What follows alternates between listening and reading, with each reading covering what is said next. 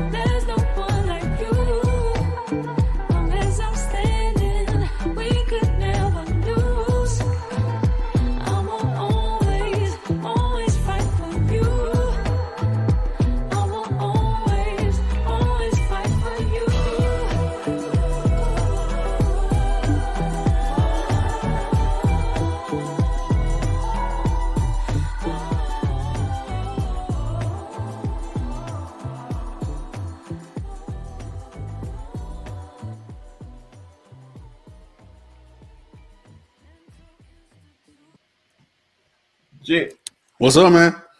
what it do, man? Slow motion, man. Hey, hump night, buddy. It's hump night. Yes, They sir. can take it how they want. But we more than halfway there, man. Yes, sir. Yes, sir, man. We halfway through October, man. It's almost the end of the year. Yeah, man. Look, we done almost got a frost around here. It's so Yeah. cold in the morning time. I can't wait till I'm sick of these snakes crawling. Yeah, I'm ready to put my long johns on. Them long draws. Yes, sir. Long johns, ready. Hey, when I start smelling fireplace wood in the air, I know what time it is. Oh, yeah. Yeah. Oh, yeah. Yeah, man. I went out. I saw my neighbor pouring hot water on his window. I was like, oh, man, come on now. It was that cold? I guess he don't know how to use his defrost button, I guess. Or it don't work. Man, I swear, I know with no ice out there. Golly. Yeah, about 6:30. About 6:30 this morning, he out there pouring hot water on his windshield. I'm like, you about to mess up, buddy. Yeah, hey, that's that defrost don't work. He gonna crack that whole windshield. He keep on. But yeah, man, look, we back for another night. Episode 38, To Be Young, Gifted, and Black, featuring Crystal Denise. Here to talk about some very educational and important topics. So I think Mac may or may not be joining us a little bit later on. But nevertheless, man, you ready to get it? You ready to get it kicked off? Ready to roll, man.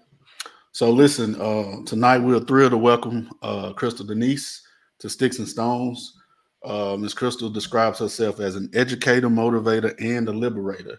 She joins us to discuss her efforts in enriching the lives of Black children through literature and community engagement.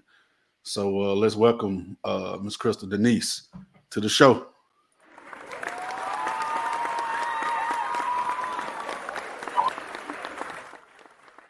How you doing? Hey, greetings, Oogie.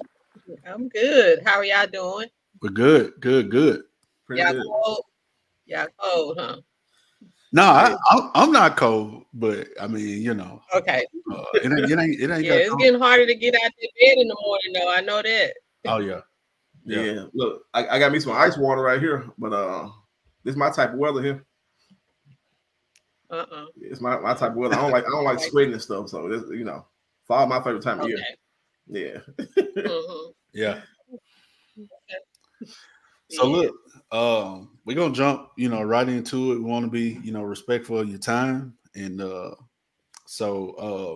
but you sent us some notes, and I was going through those notes that you shared, and I saw where you were from Montrose, Arkansas, and I think I can speak for myself, Eric. I mean E and Mac, when I say I thought we grew up in a small town in Coldwater, but you take the crown. I saw that in 2021, Montrose has a population of 245 citizens.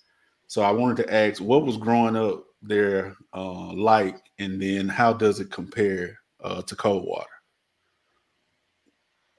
Okay, so because I always had to explain Montrose to people. And I'm like, okay, do you know what Greenville, Mississippi is? Okay, if you on Highway 82 in Greenville, Mississippi, you keep going west and you're gonna bump into Montrose, Arkansas. So it's like 35 minutes from Greenville. And we did a lot of shopping in Greenville. But to answer your question specifically, my parents, both of my parents were from that part of the state, Montrose. My father was born in Montrose. My mother was born in another town about 15 minutes from there, Crossett, Arkansas. And so, as their older sisters did, they were part of the Great Migration, and they moved to Milwaukee. So I was actually born in Milwaukee, and when I was about 10 years old, my dad was like, I can't do any more winters here. I'm tired of it. I'm out. I'm going back Going south. back So we home. moved back to Arkansas. Yes, he went back home. And I'm thankful. Now that I'm older, I'm so thankful that he did that, because when we were there, it was about 600 people. So the population is steadily decreasing. And that is sad to me. And I can speak on that later. But when we were there, my maternal grandmother and my maternal grandparents still lived there as well. And they had a small business in town. My grandfather started out with a grocery store in town, and then it trying to transform to like North End Cafe, where my grandmother would cook on the weekends. They had the pool tables, the pinball machines, and all that. So I grew up that in that type of atmosphere, because then my mother took control of the store, and my father was a barber. So he had this barbershop on one side, and she had a store on the other side, and it connected to my grandparents' home. So I'm thankful now that I grew up in that village community type atmosphere. And then, when I started thinking about it, I said it was actually a safe space, because we had elders that looked out for us. Everybody looked out for one another. You could leave your door unlocked. You could. I mean, I'm sure Coldwater was kind of the same way. You could leave Yeah, your doors unlocked. If somebody was getting into it, you had adults, the elders, and the grown folks that broke it up. You couldn't steal from nobody. I remember uh, when my mom had a store, three young men came and they broke in her store and they stole ice cream and things of that nature. And they took it to one of the young men's homes, and his mother was like, you got that from Flo. And she called my mom and she told him that they had broken in the store and everything. So, nowadays you can take your children can steal from you and take home a bike and everything else, and the parents don't even question where they got this from. So anyway, that's a little story about Montrose. And now when you read the population was 200 or something, that kind of like, I knew it had dwindled, but I didn't know it was that far down. But yeah, it was great, a great experience though. I still keep in touch with friends I grew up with, and then my dad, my parents had transitioned, but my dad's oldest brother still lives there. He's 97, and he still lives there. So I go over and visit family as much as I can. Well, everybody's family when you grow up in a town like that. But I yeah. go visit my biological family. It was great. That's a great question. Thank you for asking, because many people Oh yeah. don't actually look and ask that question. So thank Oh yeah. Yeah, yeah, it's pretty neat. you. Hmm. Definitely a small town. Definitely had a village. So to your point, families aren't like they used to be. Families don't stick together, even if you're Right. not family. That people don't stick together like they used to. But being from Arkansas, I saw that you studied in Arkansas. You also studied in Oklahoma, and then now you are. I think I know you work in Tate County. You do your works in Tate County. Are you a resident of Tate County? Okay, so I what am. I'm a led? resident at Tate. Okay, so what led Go you to ahead. I'm Tate sorry. County? So I was living in Oklahoma City. And that's a whole story in itself. But I'm thankful for that journey because I got my master's in library science from OU. And and so I'm thankful for that because it opened up doors for me because I wasn't stuck in that one position I was at Ralph Ellison Library, and then I transferred to another department within the library system.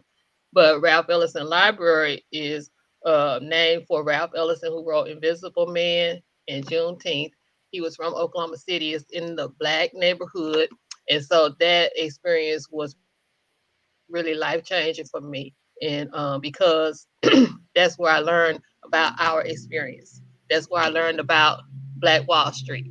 That's where I learned a lot because in that library, the Black Heritage Collection was housed. And so everything Black was in this collection. And so I was exposed to authors that I had never heard of before. And because I didn't know Black people wrote Westerns. I didn't know Black people wrote sci-fi and things of that nature. So it really opened up some doors. So anyway, um, went through some things in my personal life, and I decided that I wanted to move back closer to home, but I really didn't want to live in Arkansas. And so I started looking for a job and got the job at the community college. And so here I am. And it was a great move because I was 3 hours from my parents. So as their health started failing, I could, drive over and check on them. And then, my children were growing up. My youngest daughter was 3 when we moved here. So she had the experience of going through the child development program on campus where I was working. And so it just provided me a better opportunity for, professional wise and as a parent personally as well. Because Okay. I got a chance to just be home because it felt like home. Yeah. Yeah. Hmm. And so you mentioned the community college. You're speaking about Northwest Community College. Um, but I know last week we had Fallon and WC on to talk about Spencer Farms and the Fall Festival. And I actually made it down late Saturday, and I think I saw you packing up. So, can you speak a little bit about what you do outside of your day job at Northwest, where you were at the Fall Festival as a vendor? Yeah. So, but everything kind of precipitated on where I started. And so I was out at the farm, Spencer Farms, and I'm thankful because I actually had tuned in to you guys that Wednesday, and I had seen it, but it didn't really register with me. So afterwards I was like, man, I need to be set up at the festival with the books and just speak on some of the programs that we offer here. I'm at the Culture Center in Coldwater on Central Avenue. We're on the square, and we are the building with the red doors. I tell everybody that all the time. You can't miss us because we're the only building on the square with red doors. So I'm at the center now. And so I want to network. I want to get to know people. When I moved to Tate County, I knew the person who hired me. That was it. And so I call the people that I have come to love my divine family because it's divine synchronicity that I'm here and doing what I'm doing. So the people that I love and call family are my divine family. And so I want to grow that family because it's going to take a family, it's going to take the community, it's going to take the village for us to get where we need to be collectively. And so I was there selling the books, and that's one thing that we're doing. We had the book shop, the soul shop here at the Culture Center, and just want to expose our babies to who we are at a young age. And I don't want to break the bank doing it. You can be set reasonable prices doing this. And so, I'm not trying to exploit anybody. I just want us to grow. And I know that literacy is a big part of it. Brother Keel talked about math literacy, and he and I talk a lot. Reading and math go hand in hand. If you look at the test scores of the schools in the area, the the reading and math scores are not good, and it's really interesting because they start off average and then they decline. The older they get, the lower the test scores get. And so, Akil and I talk a lot about how we how we can work together to solve that problem. So yeah. Yeah. Okay. So before we jump deeper into your works, we've gotten the first 15 minutes, we've gotten the icebreaker stage out of the way. So we first of all thank you for being a supporter, because we know Mhm. you're in the comments on several of our shows. And as we always say, we got a schedule and we try to get people on as quickly as we can. So now's your time. So we're going to talk about the programs that you work with that fall under the Black Liberation Movement. But right before we do that, I know you mentioned that you're a librarian. Mhm. You got your master's in that. And then I saw a note that said that you are a frontline librarian, 365, 24/7. What does that mean?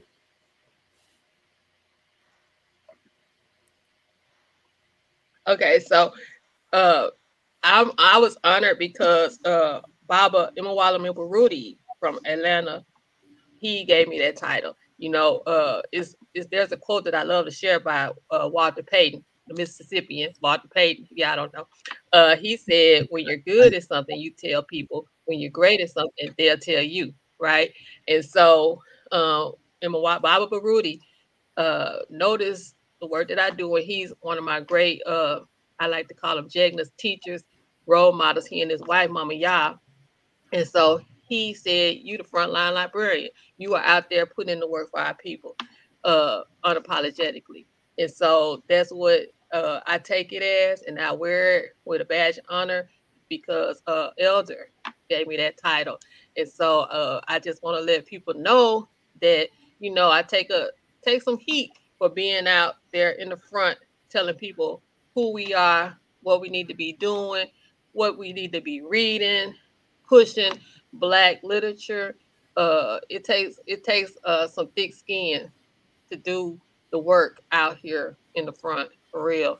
And I think that's why a lot of people drop out of it because it's a grind to it. It's a grind to it for sure. Yeah. Yeah. So if you could, I guess just kind of detail your background with how you came, I guess, into association with the Black Liberation Movement. I know you say had that awareness when you were in Oklahoma, but just kind of shed some more light uh, on that. Sure, sure. So, I like to tell people that, the seeds were planted when I in Montrose, being around my grandparents and my father. My father was an entrepreneur. He was a businessman. No one quote owned him. He was his own person because he had a lot of property as well. And he just made his own living. And so seeing how he interacted with people, how people respected him because he was his own man. I think those were the seeds that were planted. And then as I progressed in life, I got watered. Ralph Ellison experience was watering. And then came to Tate County, got on Facebook, and I saw this brother, Patrick Alexander. I was like, okay, I like what he's saying. So once that connection was made, he gonna challenge you in what you're doing. So I'm up there in Northwest. I'm buying black books because when I got there, the collection was not. It wasn't none of us in there. So and the student body is us. We in there, our children in there. And so I was like, okay, we need some books by, for, and about black folks up in this library. When I was teaching the classes, I was helping teach reading development, and I noticed that our children don't read because they weren't interested in anything we had on the shelves. So started ordering books for the collection, and noticed that our children started coming in, looking for me for recommendations for books. And so I was like, you know what? I gotta do something else. This is not enough. And then Brother Patrick told me I wasn't doing enough. You handing out black books, but that ain't they in college. They need to be thinking black before they even get to college. So um started really thinking about, okay, what is it that I really want to do? And I told you earlier that, I always wanted to open a bookstore. And then I was like, well, shit, if I open a bookstore, who gonna read? Ain't nobody really reading. So I was like, okay, let me figure this out. And so talked with Miss Joan Richardson over in Sledge. She helped me figure out a nonprofit might be something that I would want to do. And so that's how Oasis Literacy Center came about. And so if you go on there, our mission is to uh, teach literacy and reach our community. So literacy, my definition is the ability to read, write, and think critically. And so there are ways that you can do that. But for us, it's really promoting books by, for, and about us. And so I'm at the center. We have a library over to my right, and those are books that I've chosen personally for our collection. So we have a section on natural hair care for our children, so they can go up there and pull out a book that says "I love my afro," and then they can pull out a book that says "I love my hair" and things of that nature. We have what I call the HBCU collection, so they can go over there and pull out a book about HBCUs. They can watch a video about HBCU, things of that nature. Because what I found working with the college students was that their interest in reading has been suppressed by what they've had to read in school. And so I thought back to my schooling, and fortunately, I had this great 11th grade English teacher named Miss Geraldine Smith, who taught my mother and my aunts who still living. So when you go to Lake Village, Arkansas, you might run into her at the library. But anyway, she had us read and she had us think about what we were reading. And so I was like, okay, I gotta do something like that. So that's what we do. And so that's how ACES was spawned. And I tell people all the time, that's the organization.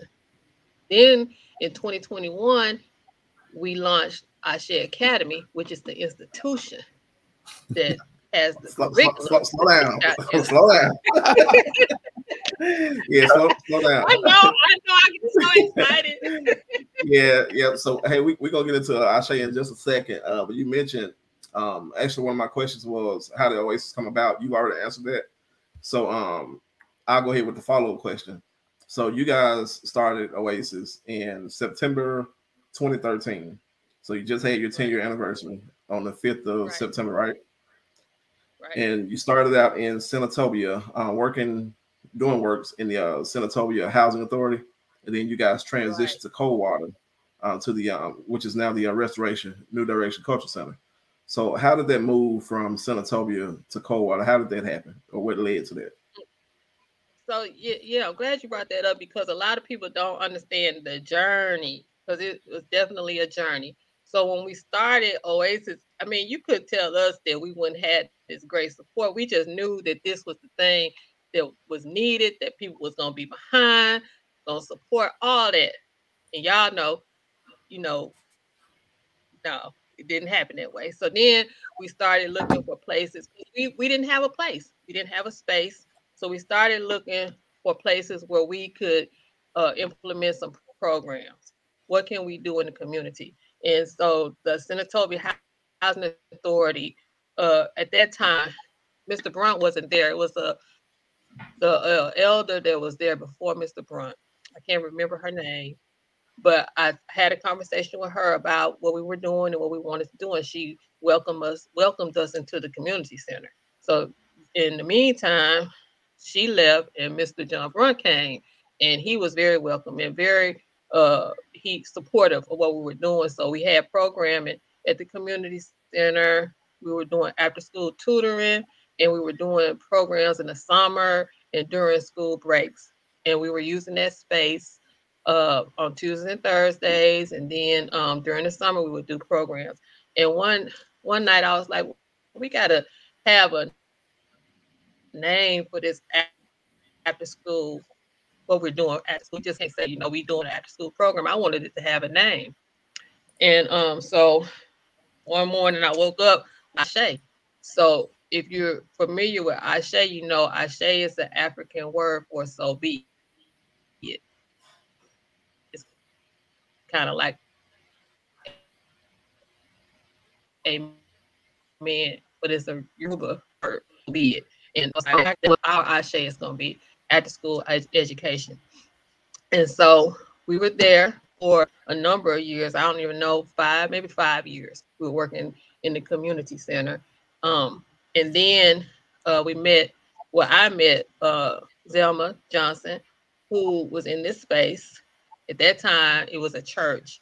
It was New Direction Baptist Church, Missionary Baptist Church.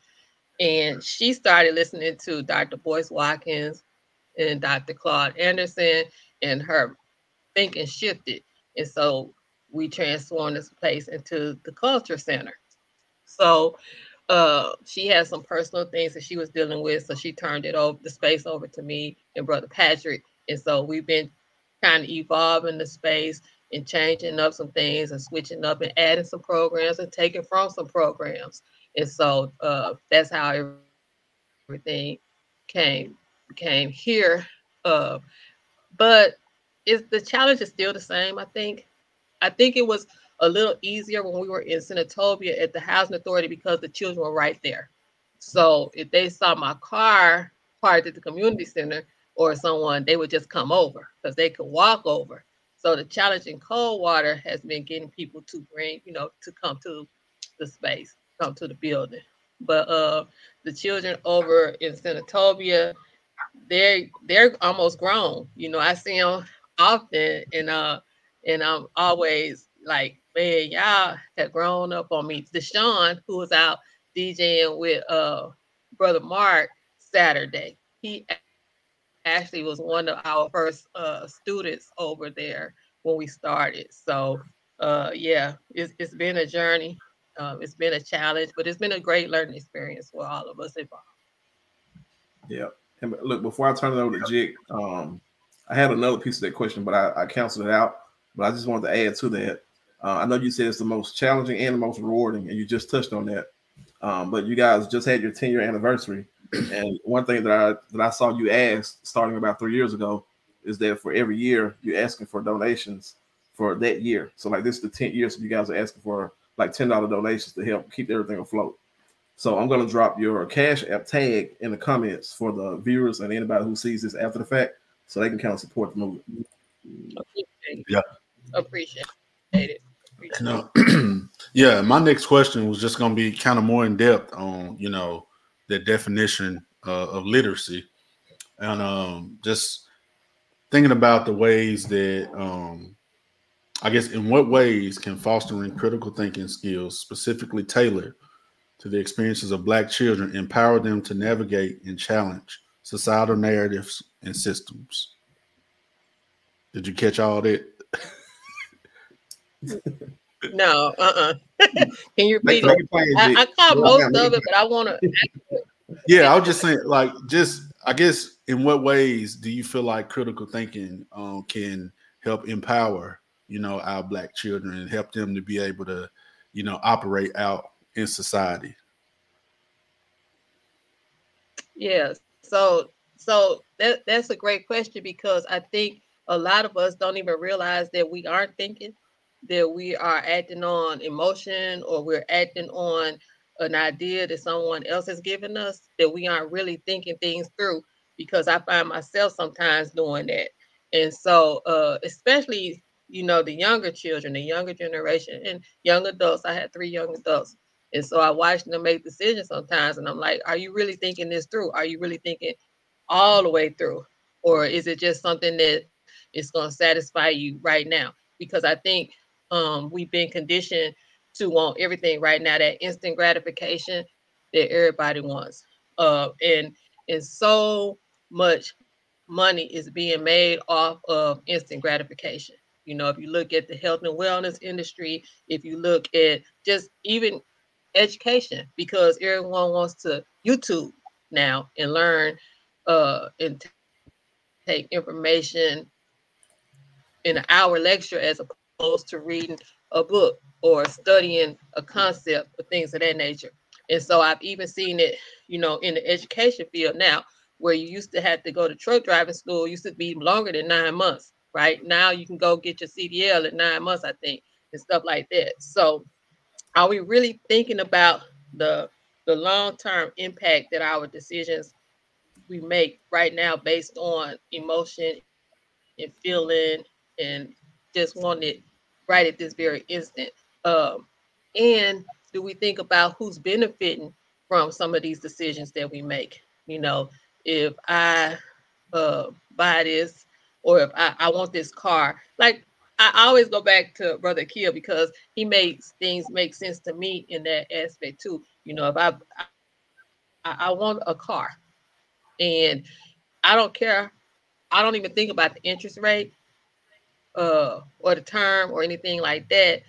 I just know that I can get this car and I can pay $200 a month, not knowing that I'm gonna be paying $200 a month for 10 years or things of that nature. So just making these quick rash decisions without thinking, really thinking everything through, or uh, our coping skills. You know, all these things are tied together.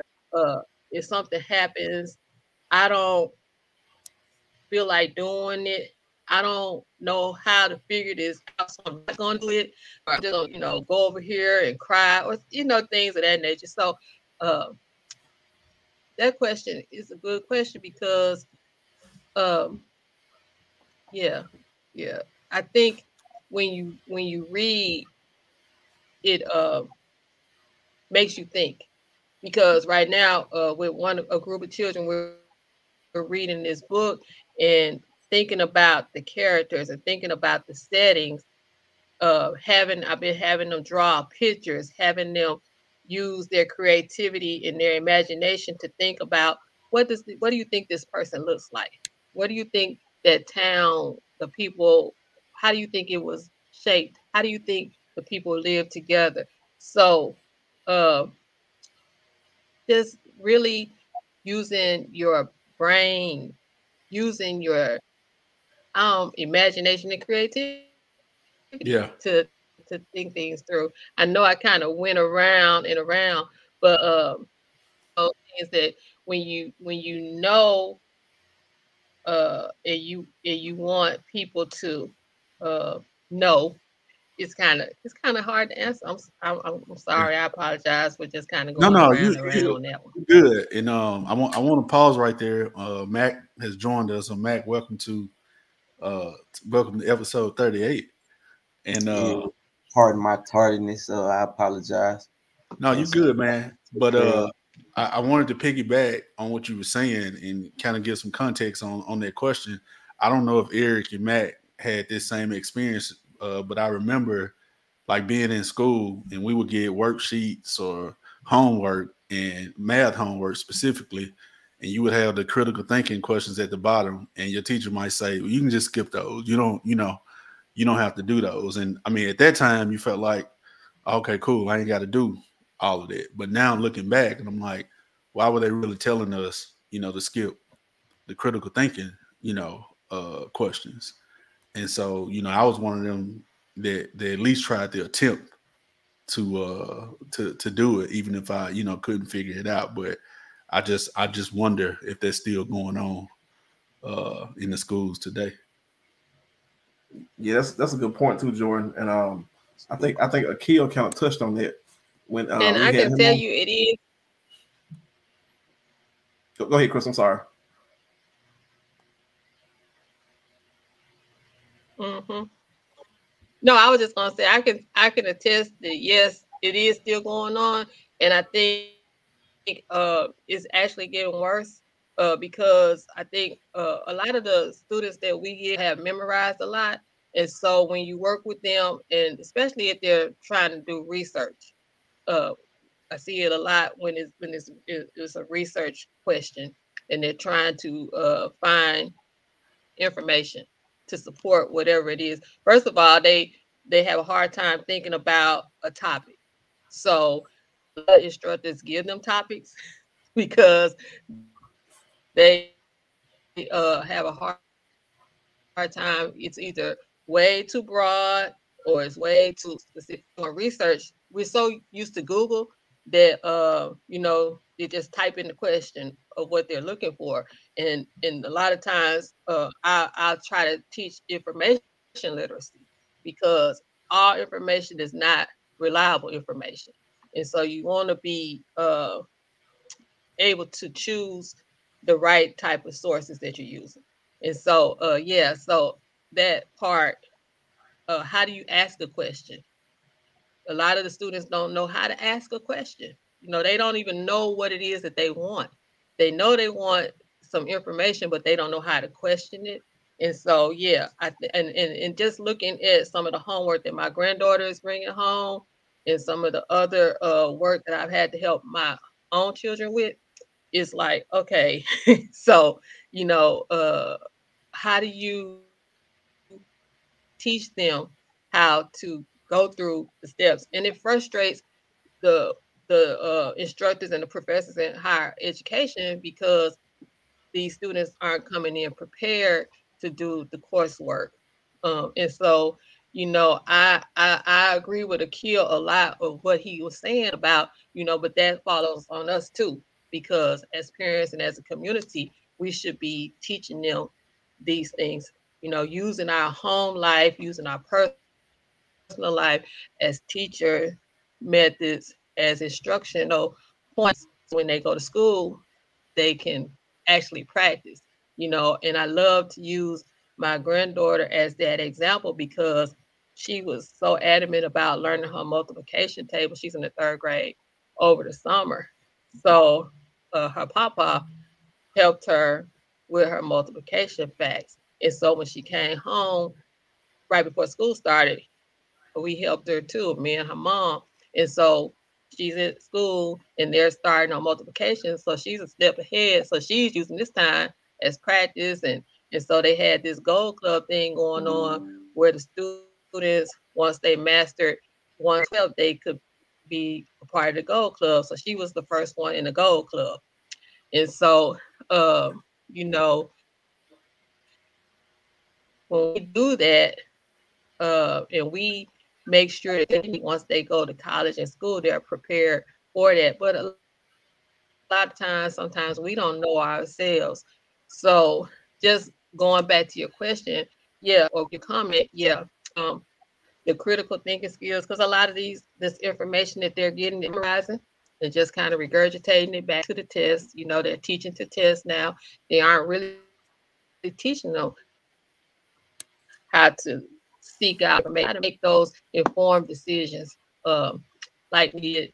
Well, I think I'm maybe a few years ahead of y'all. So, we had to write a lot when I was in school. You had to write. We had to actually do research and write papers and things of that nature. And now they don't really have to do any of that in high school anymore. Yeah. Got to So check out the they don't book know to how to find use to do research the skills research. now.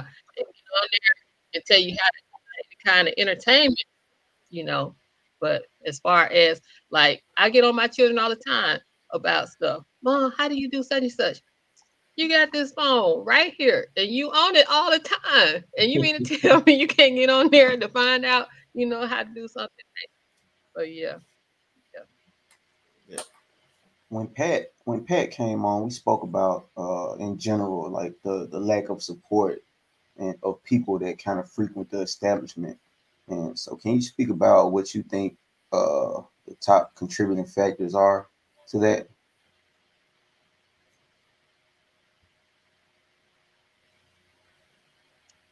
To the lack of involvement, I think people are afraid. Uh, I think people when they don't, and then they don't understand. So I think a lot of people are comfortable as well. So I think our village mentality and our community uh, thought process is kind of vanishing. And so a lot of people think, well, my child, and that's what matters. We are in this mind your business society, and so people think that well, that don't concern me, so I ain't even worried about it. I'm minding my business, not realizing that our business is everybody's business. We got to look out for one another. We got to become that village as well. And so I find that a lot. I find that people think that their child is straight. or they're straight. So, I don't need to know none of that. What good is that gonna do me? I'm trying to get this money, I'm trying to get this bag, I ain't got time, da da da. So the I think it's the apathy too. People just don't care. Mhm. As far as the village is concerned, and the community is concerned, people just don't care. But we say we do, but our actions speak differently. We get, I like to call it the recycle. We had a recycle rage and a recycle anger. When something happens, we all in arms, we all upset, but then, you know, all that dissipates and we go back to our daily day to day. So apathy is really the major component that I see in our community. So, Yeah. what would you And say I to think someone? when I was I was gonna say, what would you say to someone that's in a position, the people that you mentioned before, like people that's chasing the bag, the people that are comfortable, like what piece of advice would you give them to learn more about, you know, what it is that you guys are offering, their heritage, where they come from, so on and so forth.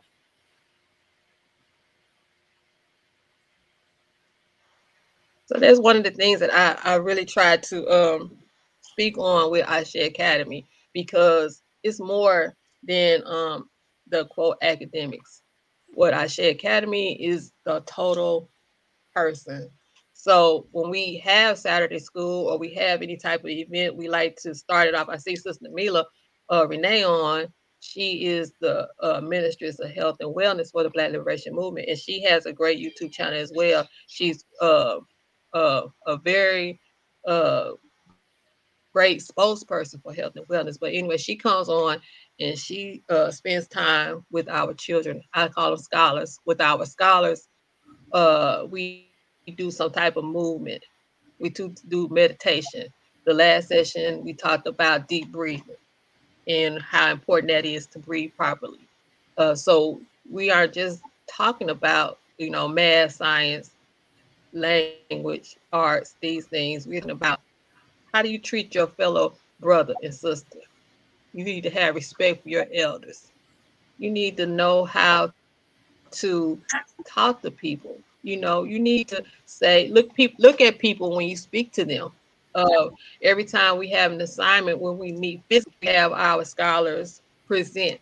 We're working on public skills, public speaking skills, things of that nature. So people need to come in and they need to see, that we aren't just teaching math, science, like I said, the academics, we're teaching how to be a total person. How do you interact in this society? How do you think about who you are? One of the ancestors we have on the wall here is Dr. Frances Cress Wilson. And one of her most famous quotes is, I won't rest until I teach black children to love themselves as themselves. And that's something that I'm starting to stand on more and more because when you love yourself, you're going to love your brother and you're going to love your sister because they look like you, right? And so when you love yourself, you're going to treat yourself with respect. You're going to do the things to make yourself a better person. And that in turn is going to make your community better, right? And so um, I try to display that in everything I do, in what I post, and how I work with the children, and how I interact with other people. So those people who might pause, who might say, "Well, my children are straight," I'm be like, "Okay, your children might be straight, but what about that child is not?" So a lot of times the child is not affects the child that is straight, right? Because they have something that child is not straight wants or needs. And so that can cause that ripple in the community. And a lot of times that's what we see in our communities, in our hoods, is the child is not straight, affecting the entire community. There's that proverb, it takes a village to raise a child. But then there's a second part of it that says if the child does not feel the warmth of the village, he'll burn it down. And so we got to remember all these proverbs. I love what Brother Patrick said when I was talking about, yeah, we have Kenzie say her affirmations. He was like, affirmations? Those are just proverbs. Those are proverbs that they have given this cute name to, affirmations. No, those are just proverbs that we grew up and we learned when we were growing up, that our parents instilled in us, that we letting somebody else remix and talk about their affirmations now. That's why our logo has the Sankofa bird on it, which means go back and fetch it. So we have to remember what we already know. And Mm, a lot of us had that in us. We just have, it's been suppressed. It's been suppressed. And so we got to bring it back out. yeah. So I know we've covered Oasis, and we're starting to talk about Ashe Academy at this point. Um, so I have a twofold question for you. Um, Number one, you guys are now there in the heart of Coldwater, all right, where you're in a town where um, there's no high school now, so you have kids up to sixth grade there. So it has and transitioning from Senatobia to Coldwater. I know you mentioned like I guess the distance that the kids have to come to the location, but has that made it more difficult, or what would you think? What do you think about? I know you guys started in COVID. Do you think it's made it more difficult, the fact that there's not a high school there, or is it better to just focus on the smaller kids?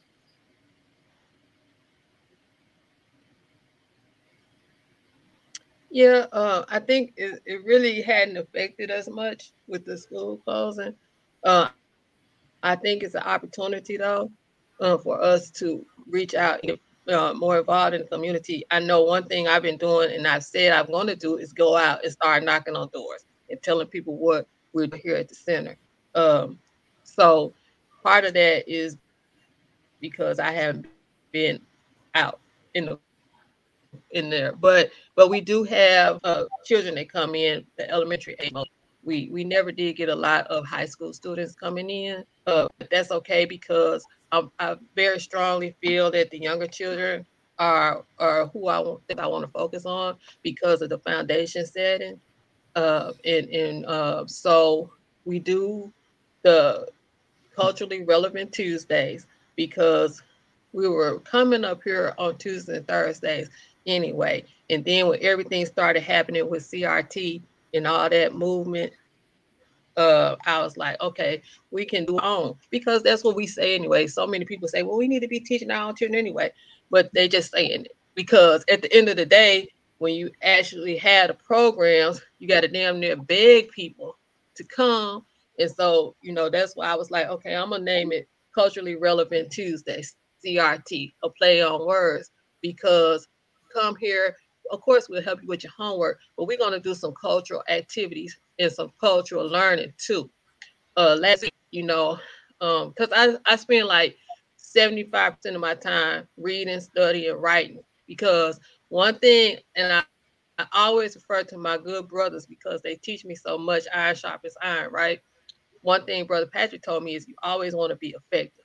You want to be clear. You want to be effective in everything you do. And so that when I'm thinking about what we're going to do, what programs we're going to offer, always want to be effective. And so I was like, okay, right now what's going on? You see in Halloween stuff everywhere, right? So I was like, okay, I'm gonna get one of these pumpkins and I'm gonna do some research. So started researching pumpkins and its relevance to African people, to Black people. And so we had a whole lesson last week about the pumpkin and how our people used to use the pumpkin because it's a really hardy fruit, squash, gourd, everything. And so our ancestors used it because it sustained us, right? And so uh then of course, like always, there was a stigmatism became attached to it because we were eating it just like watermelon, right? And chicken, things of that nature. So then we kind of put it behind and grabbed the sweet potato and started using the sweet potato more. But anyway, now the pumpkin is circling back, especially pumpkin seeds, because they're very rich in nutrients, needed nutrients. Lesson on the pumpkin. So many of us associated with Halloween, but really the pumpkin is really an amazing food. and this is why. And so the children really gravitated toward that. And then we talked about the pumpkin seeds and cleaning out the pumpkin, and I let them taste pumpkin seeds, and they had never tasted them before. And they were like, oh, okay, these are good. So next week we're gonna clean out this pumpkin, and we're gonna take the seeds and we're gonna roast them, and we're gonna create some type of dish with the pumpkin because it's relevant to us as African people. So those are the lessons that I want us to know. You Yeah. know, who are these people on the wall? We got Ida B. Wells up here. She was 45 minutes here from here. And so a lot of our people don't even know that, right? We got Medgar Evers on the wall. We got Skip. He was another Marshall County person that people don't know about, And so as I learn and I study and I really delve into Mississippi people, it excites me because there's so much negativity and stigmatism attached to the state of Mississippi, right? And Yeah. so I'm like, okay, so a lot of it is merited, okay, because we know that there's a thick cloak of racism in the state. But when you understand that so many great people came from the state, it changes your way of thinking. And then when you understand the true history of Mississippi and the contributions that it has made to the development of this country and the world, it really changes your thinking. I was reading a book called Black Fortunes, and in that book, he was talking about Robert Church. And Robert Church made his home in Memphis. And actually, he was the one that created Beale Street, Robert Church. But his mother was an enslaved person from Natchez, Mississippi. And at one point, Natchez produced more millionaires per capita than any place in the world because of cotton. And so you learn all these things. And then in this book, I'm reading about Black Wall Street and the Greenwood District. And it's named the Greenwood District because most of the first residents came from Greenwood, Mississippi. And so you start putting all these things together and learning all these facts, and you become amazed at what the state of Mississippi has produced. And so I want our children to understand that and to know that and to know uh, our history, as John Henry Clark said, did not start with slavery. It started way before that. And once they know that, then they are inspired, encouraged to do what it is that they need to do to create a reality that's conducive to their survival. And so that is what drives me. Yeah, and before I turn over to you, Jig, I'm not gonna like I said the second part of my question pretty much I covered it on the second part of that, but I was just gonna follow up to say that some of the stuff that Pat came on and said about how Mississippi on the Move focuses on the predominantly black communities. I was just kind of trying to tie that back into what you guys are doing with the Ashe Academy there in Coldwater. I know that again. I mentioned at the school closing. So, and you mentioned that it's an opportunity with the school closed. So that's kind of what I was trying to circle back around to, with you guys being in a predominantly black town. Yeah. And just for Okay. I know we're experiencing a little bit of a lag somewhere, so y'all just bear with us. But you mentioned one of the ancestors, Francis Cress Wilson, and I know in one of the notes that you sent us, you were talking about how she advocated, for basically teaching our narrative from our viewpoint. And I just wanted to, wanted you to elaborate on that a little bit more, like and what that truly means to share our story, from how we see it.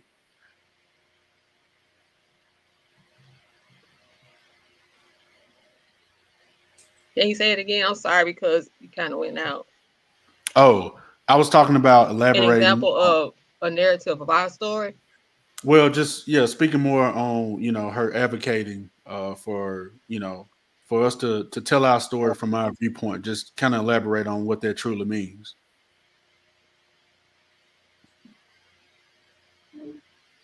Okay. So I'm working on a few projects, and one of my projects is like integration. What if it was true integration? Because I think a lot of us have a misunderstanding of that, and I did too until I started really studying. I was reading about Brown versus Board of Education. I was reading about the Clark's and the Doll test when it came to desegregation. So I was saying, we didn't really integrate. We kind of assimilated it into their culture, to their schools. But when I really understood the meaning of desegregating, we did desegregate because, of course, we segregated.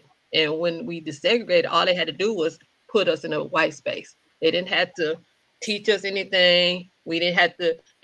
We didn't require that. Okay, if we're gonna come to y'all school, y'all gonna have to teach us some of our history, right? So none of those, demands were made, and of course they weren't met. And so I started working on a project, and I said, now, if we were truly integrated, when we learn about Napoleon Bonaparte, we would learn about Toussaint Louverture, who ran Bonaparte out of Haiti, right?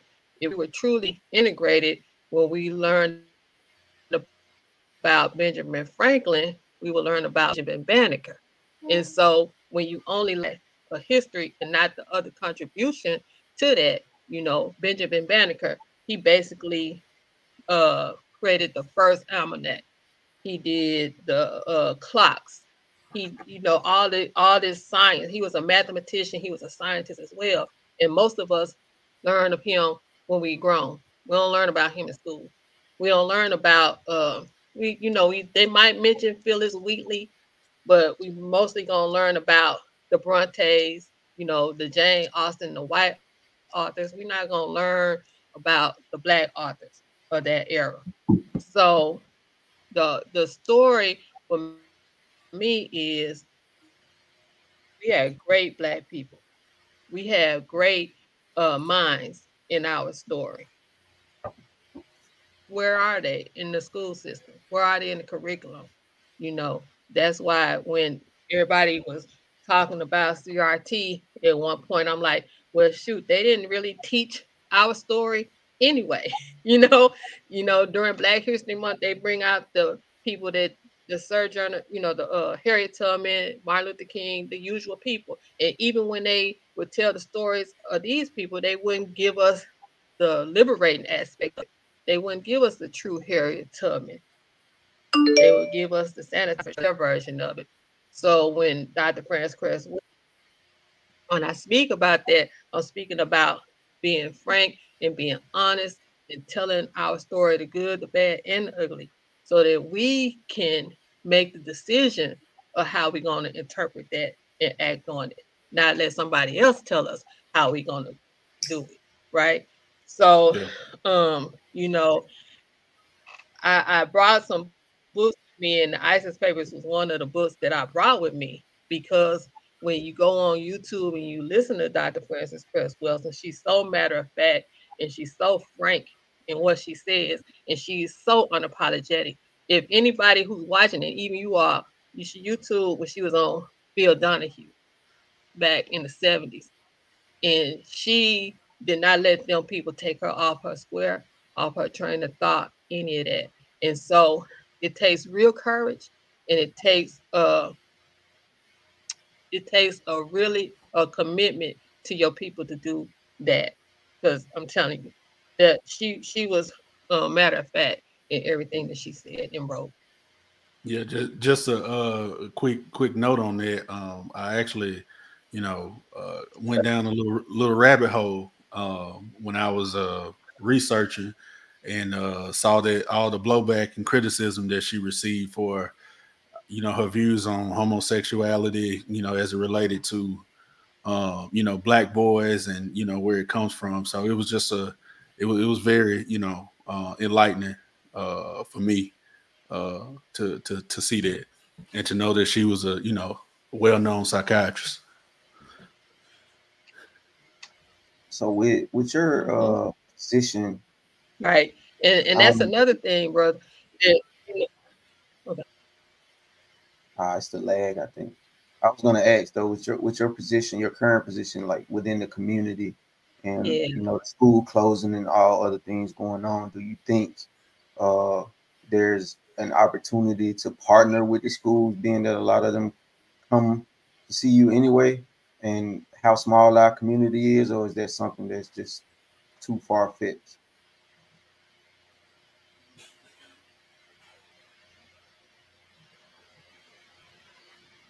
So that's been an ongoing struggle. So a lot of it I think is because it's just the when people find out what you're doing and you're unapologetically black, that's gonna be a problem. I mean, I don't care if it's in the community, with the school system or what. And so, because I actually some years ago I did try to work with Coldwater Elementary School as far as a reading program, and I had everything written out, had the whole plan drawn up, and they backed out. And so, I am not going to compromise what we do because we already been compromised too much. So that's one reason why we ask for donations and not grant money, because we want to be unapologetic. We want to move we're how we want to move. We don't want Mhm. anyone telling us how to move and who we can offer services to. Because, hey, if that was the case, then we would have just created some other type of nonprofit and would have been doing a lot of this busy work I see other organizations do, not really reaching the people who need it the most. Our children need it the most. Our children actually are the most creative, but in this society system that we live in, it's all suppressed. I find it is suppressed because when they come through that door, we allow them the freedom to be who they are. And so once you do that, you can see that creativity and that genius flourish. So we do have boundaries, of course, but at the end of the day, you can look at a child and you can see where they are and what they need, and you can nurture that. You can help them process it. And then going back to our culture, we allow those students that are older to help teach the younger students. And it's a win-win because your older students love being part of the process, and your younger children are always going to be more receptive to their peers or to their siblings or someone older than them teaching them, as opposed to me getting up here lecturing all the time. So uh I always try. I always keep my end communication line open for anybody that's willing to work with us. But when I'm very clear about our intention and about who we want to reach. And so sometimes, a lot of times, most of the time, that is where things fall apart. I understand. Makes sense. Yeah. Yeah. So, Crystal, in your opinion, what's at risk if we are not making safe, liberating spaces where we're teaching our own?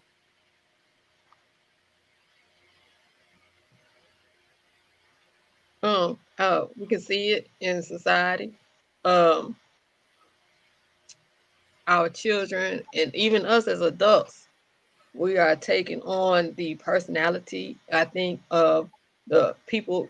You know, I'm gonna use this as an example. When you used to go in the grocery store, any kind of store, and you would hear this child cutting up. I mean, just cutting up, and you'd be like, "Oh, I know that's them. I know that's a white child." But now it could be anybody. It could be our children that's doing that. And so, and just how we are acting, no morals. It was certain things that you just didn't do or say around grown folks. Now I don't even want to sit outside and nor wet, it's on campus and just eat around a group of young people because anything will come out of the mouth. And so, seeing that more even adults, us not having any boundaries. I always talk about aging gracefully. And that's one of my frustrations because I have trouble finding women my age that wants to help teach the younger generation, that wants to be role models for the young generation because they want to be out there doing what they're doing. And so, uh, it's causing problems on how we treat one another, the lack of respect that we're having for ourselves individually and then for each other as a community because we just this deep or this in talking to about each other. And so if our children are growing up seeing the lack of respect, what is that going to do? And especially if we don't have anything built for them to fall into. So if we don't have a system where we're creating jobs for our children,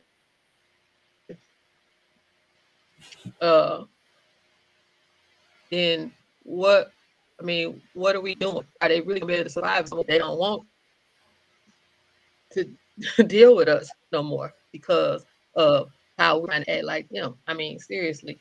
And so I'm learning that we talk a lot about, okay, we need to start healing, because first thing people say when they see this type of behavior, oh, we got so many problems, we need healing, we need to work on ourselves, yada yada. Well, where are we going to do that? Seriously, where are we going to do that at? Um, if we don't control the space, if we don't have the spaces to do that, then I mean, seriously, how is it going to happen? And so when I talk about safe, liberated spaces in the center being one of them, that's what I'm talking about.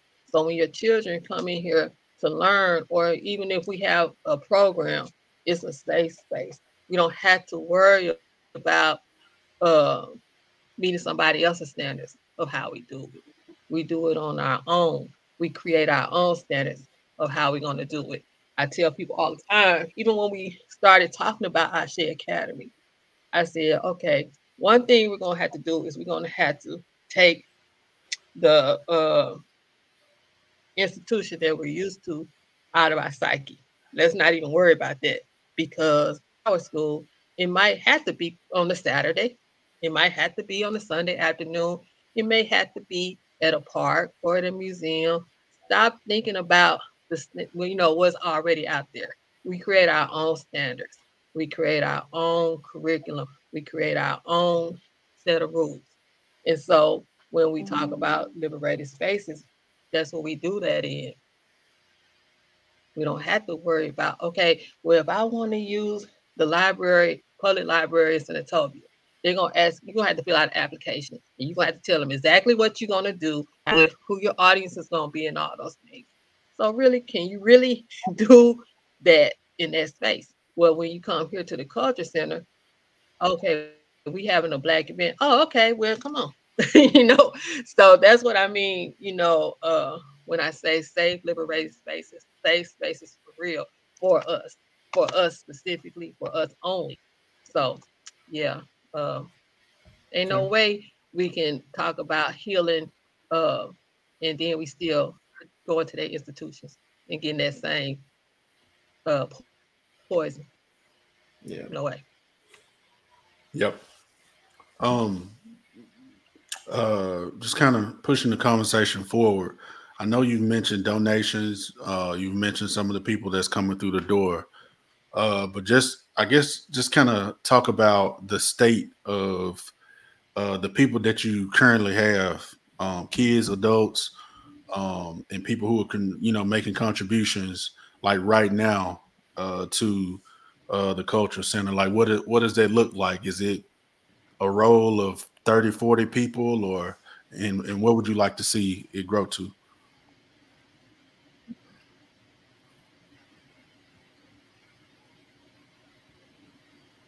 So right now, because I'm always thinking about how to be effective and how to reach more people. And so when we first started out with IC Academy, we were actually meeting physically here at the center, and participation fell off. And so what I do now is a virtual Saturday school. We do a Saturday school. and we've been doing it twice a month, the second and the last Saturdays of each month. But in November and December, we're going to only meet once, so that I could reach more people. And so the virtual aspect is great. We had children from New Jersey, we had children from Pennsylvania, across the country, and so the Tuesdays here in Coldwater, um, I would love to reach more children in Coldwater in this community. And I know that, that's partly on me to get out there and do that work. Um, I would like more people involved in the process, more volunteers, adults involved as well. It's hard to find people to be consistent. So I know we are attracted to numbers. So, some people come and they might see 4 or 5 children. Hey, that's not big enough. Yeah, it's big enough, because really those 4 or 5 children are going to take what they learn and teach other children. Because I'm tell you, when my granddaughter learns something, everybody in her classroom probably gonna learn it too.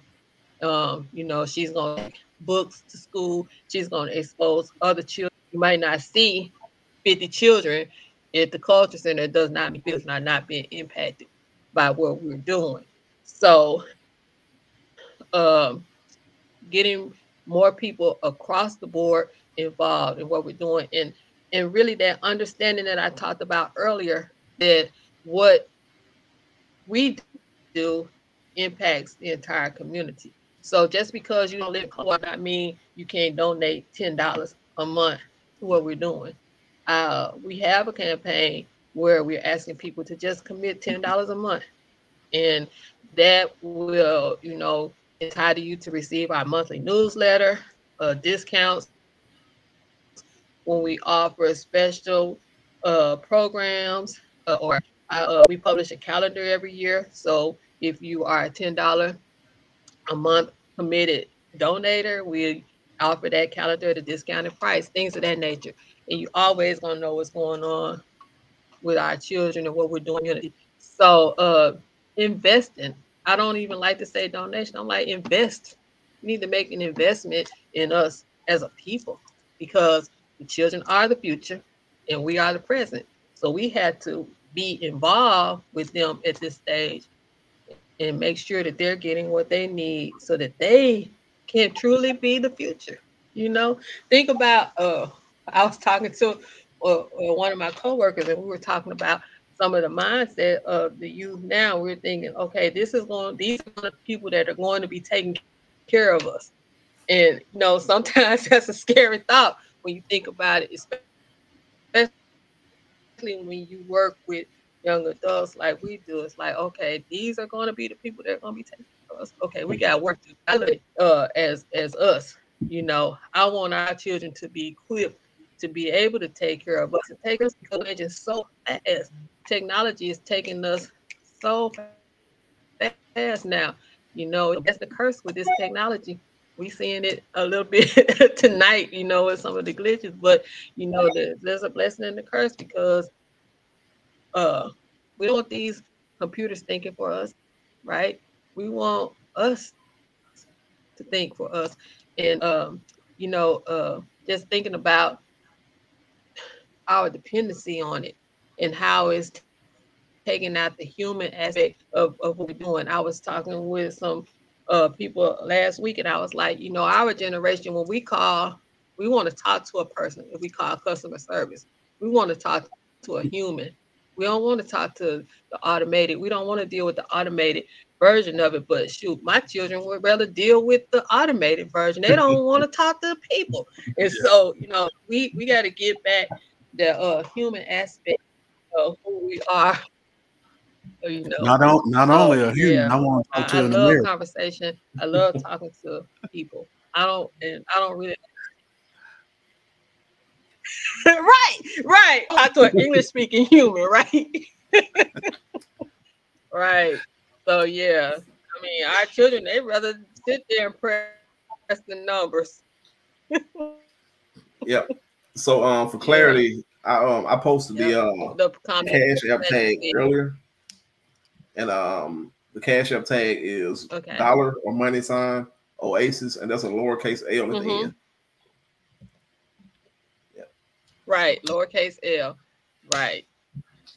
And so if you pull up the Cash App, because people were like confused when with why is it in Ashe? I'm like because um Oasis is the organization, Ashe is the institution, but I did try to change the picture on there to kind of have Ashe and Oasis on there so people won't be so confused when they go to the Cash App because I know it is confusing. But yeah, Oasis is the organization, Ashe Academy is the institution.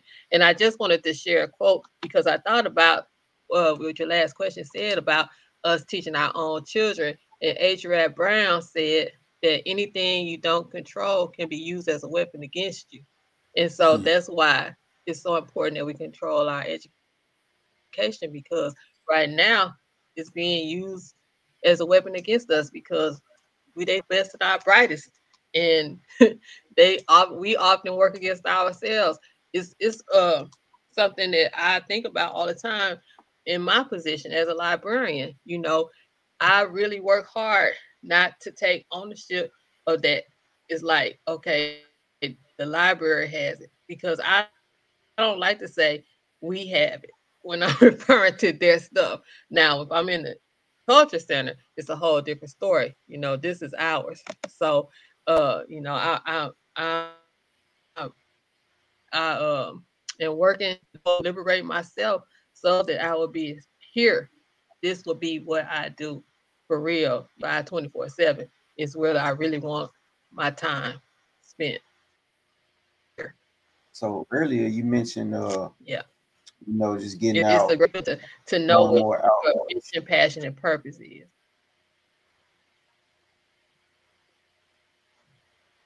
Yeah, I was gonna say earlier you mentioned, getting out and doing more outreach to kind of expand and let more people know about what you have going on. Is that uh currently when you promote, is it more so boots on ground and door to door, word of mouth, or do you guys run social media pages as well?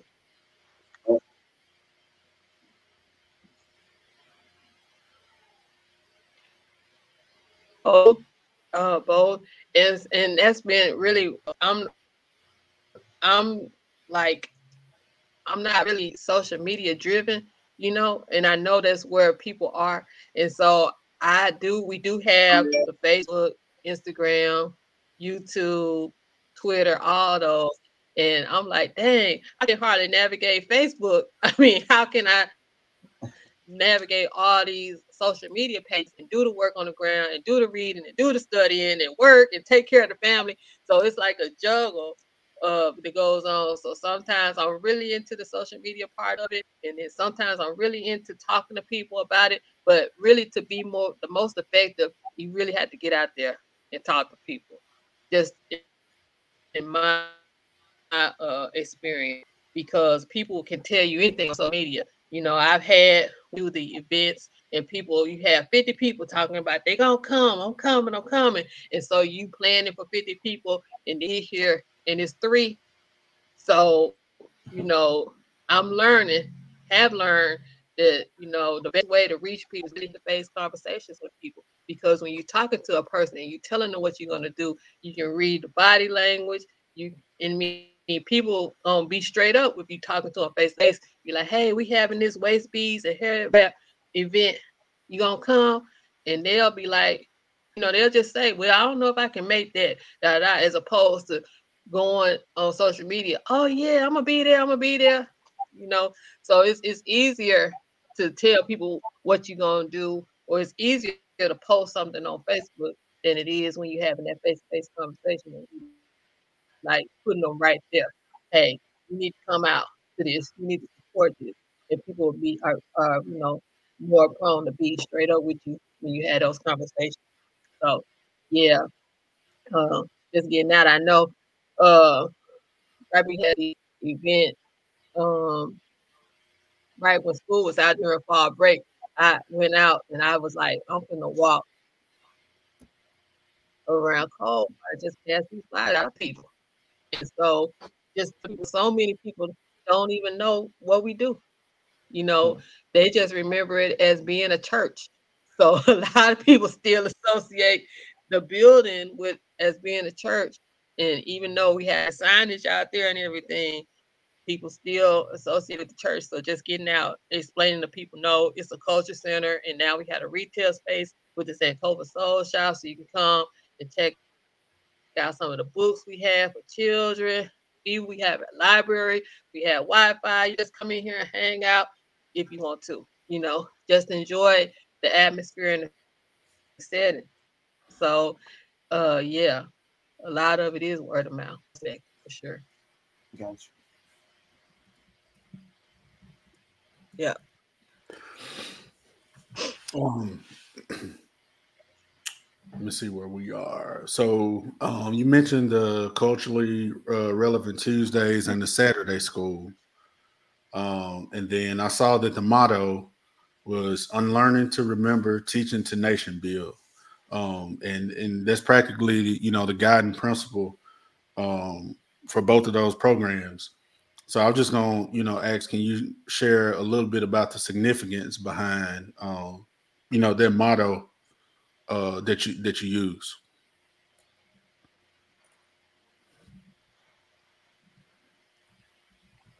So, I know most people are familiar with Professor James Small.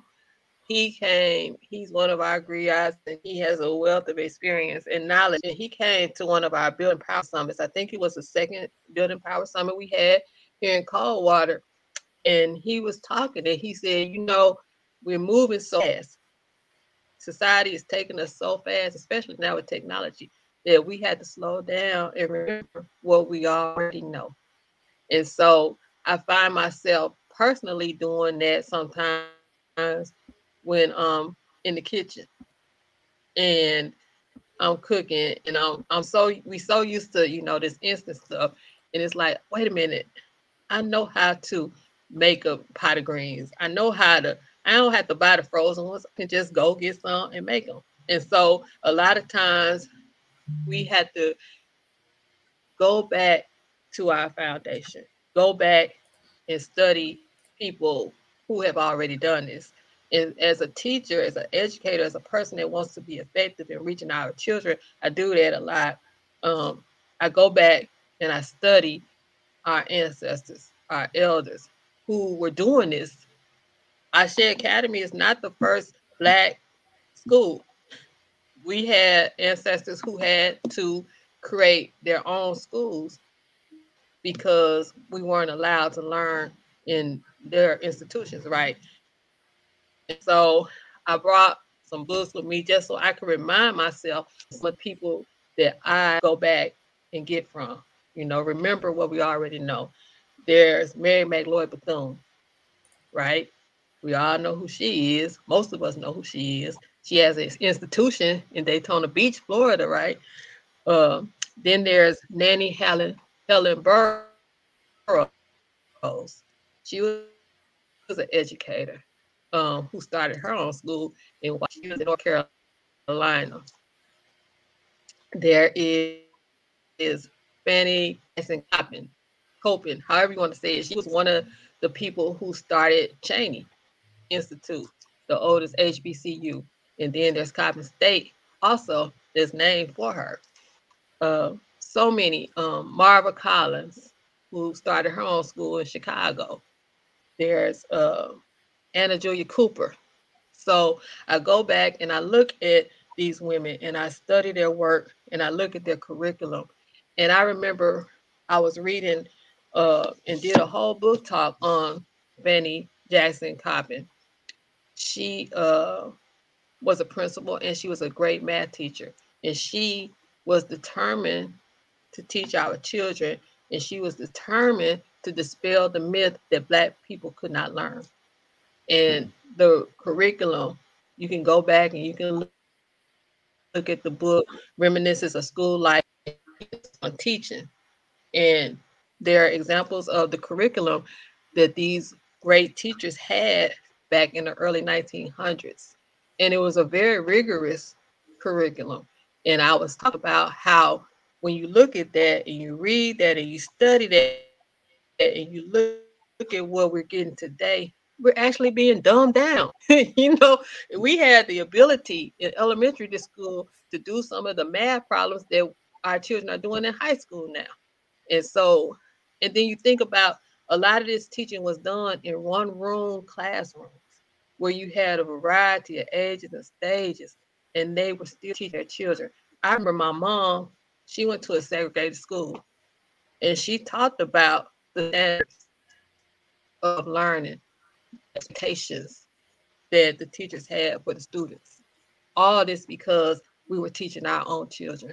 And we knew that we had to have something in us great so to survive, right? And so when I think about developing and writing a curriculum and teaching our students and remembering what we already know because we already have the quote black print that our ancestors left us, it keeps me grounded, encouraged, and inspired.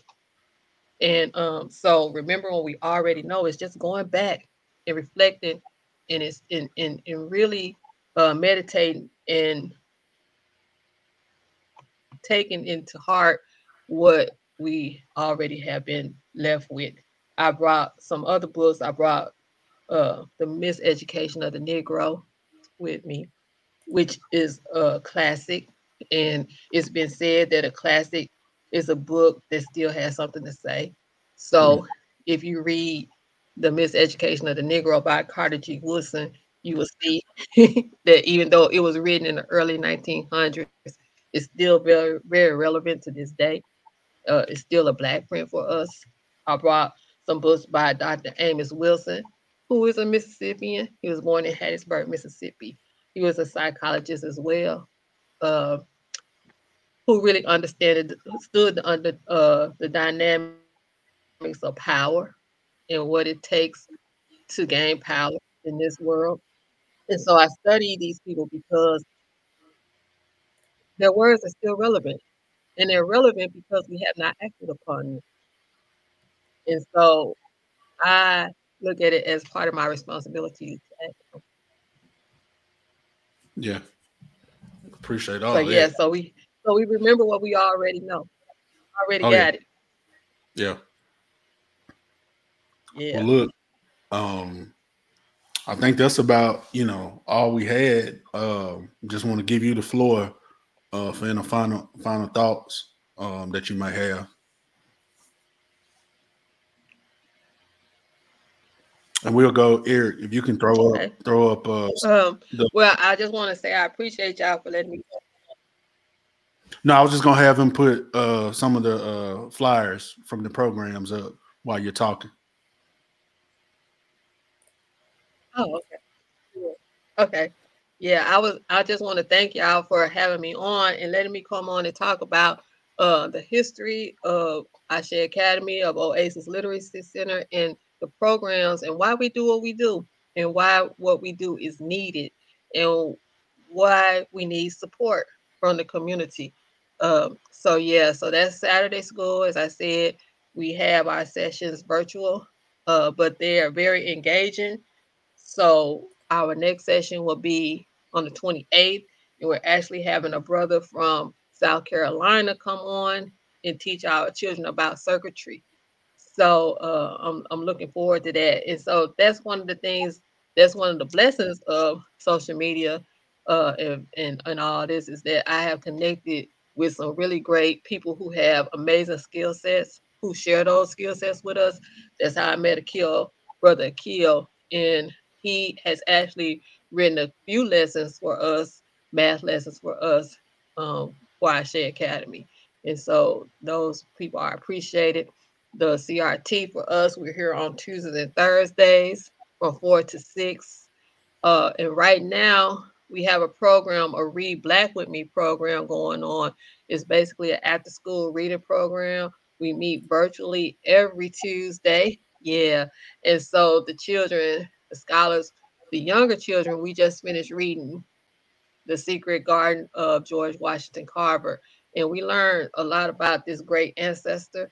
Um, and one of the quotes that we shared from that book was when he traveled to Neosho, Missouri, he came across an elder and she told him that learn all you can, and whatever you learn, bring it back and do for your people. And so George Washington Carver embodied that, and the children were fully engaged in that book. Um, in this program, the Read Black with Me program, I'm finding it to be very effective because I've been watching the children's self confidence and their self esteem grow throughout the process. We started early September, and I have some children that log on from Pennsylvania. And one week they weren't on, and I emailed the mom and I said, "Hey, we missed y'all last week," and she was like, "I don't think we got the link." And she said, "My girls, they were so upset because she homeschooled." And she said that they were so upset because they really love this program. They're extremely shy, but coming on and reading with you all has really helped them in their confidence. And I've seen it even in my own home. So the younger children come on and we read aloud. One thing that I've learned is that when you encourage your children to read to you, it boosts their interest and their self confidence.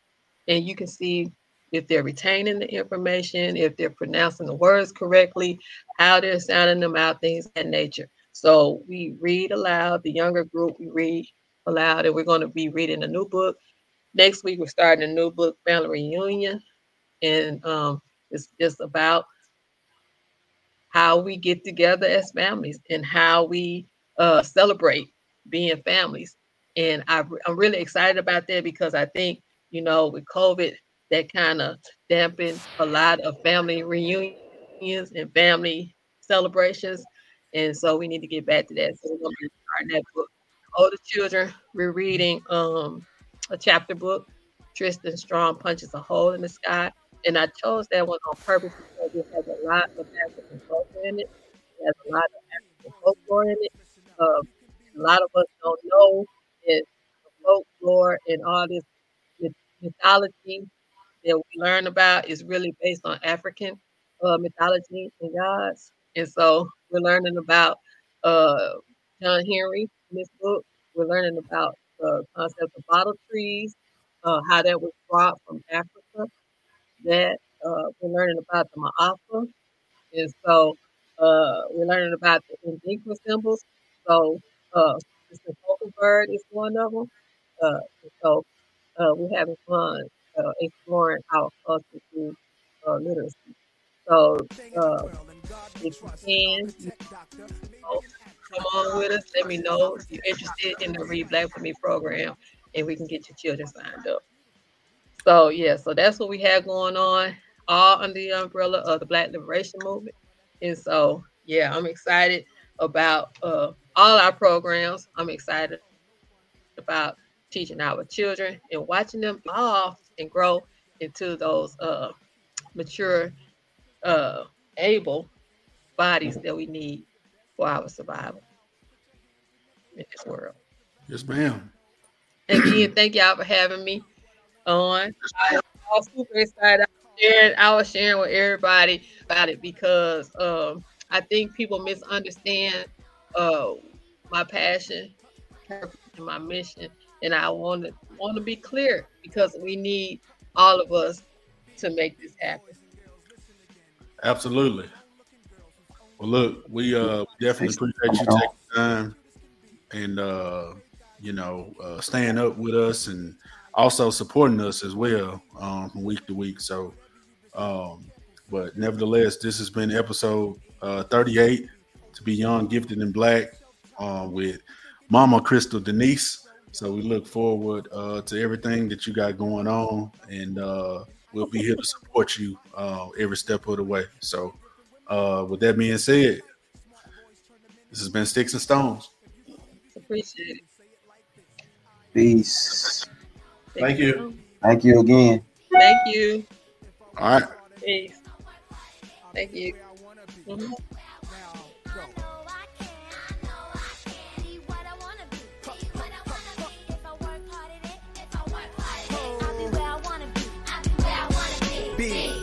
before we came to this country. We were kings and queens, never porch monkeys. There was empires in Africa called Kush, Timbuktu, where every race came to get books to learn from black teachers who taught Greeks and Romans, Asian Arabs, and gave them gold. When gold was converted to money, it all changed. Money then became empowerment for Europeans. The Persian military invaded. They heard about the gold, the teachings, and everything sacred. Africa was almost robbed naked. Slavery was money, so they began making slave ships. Egypt was the place that Alexander the Great went. He wasn't shocked that the mountains with black faces shot up their nose to impose what basically still goes on today. You see, if the truth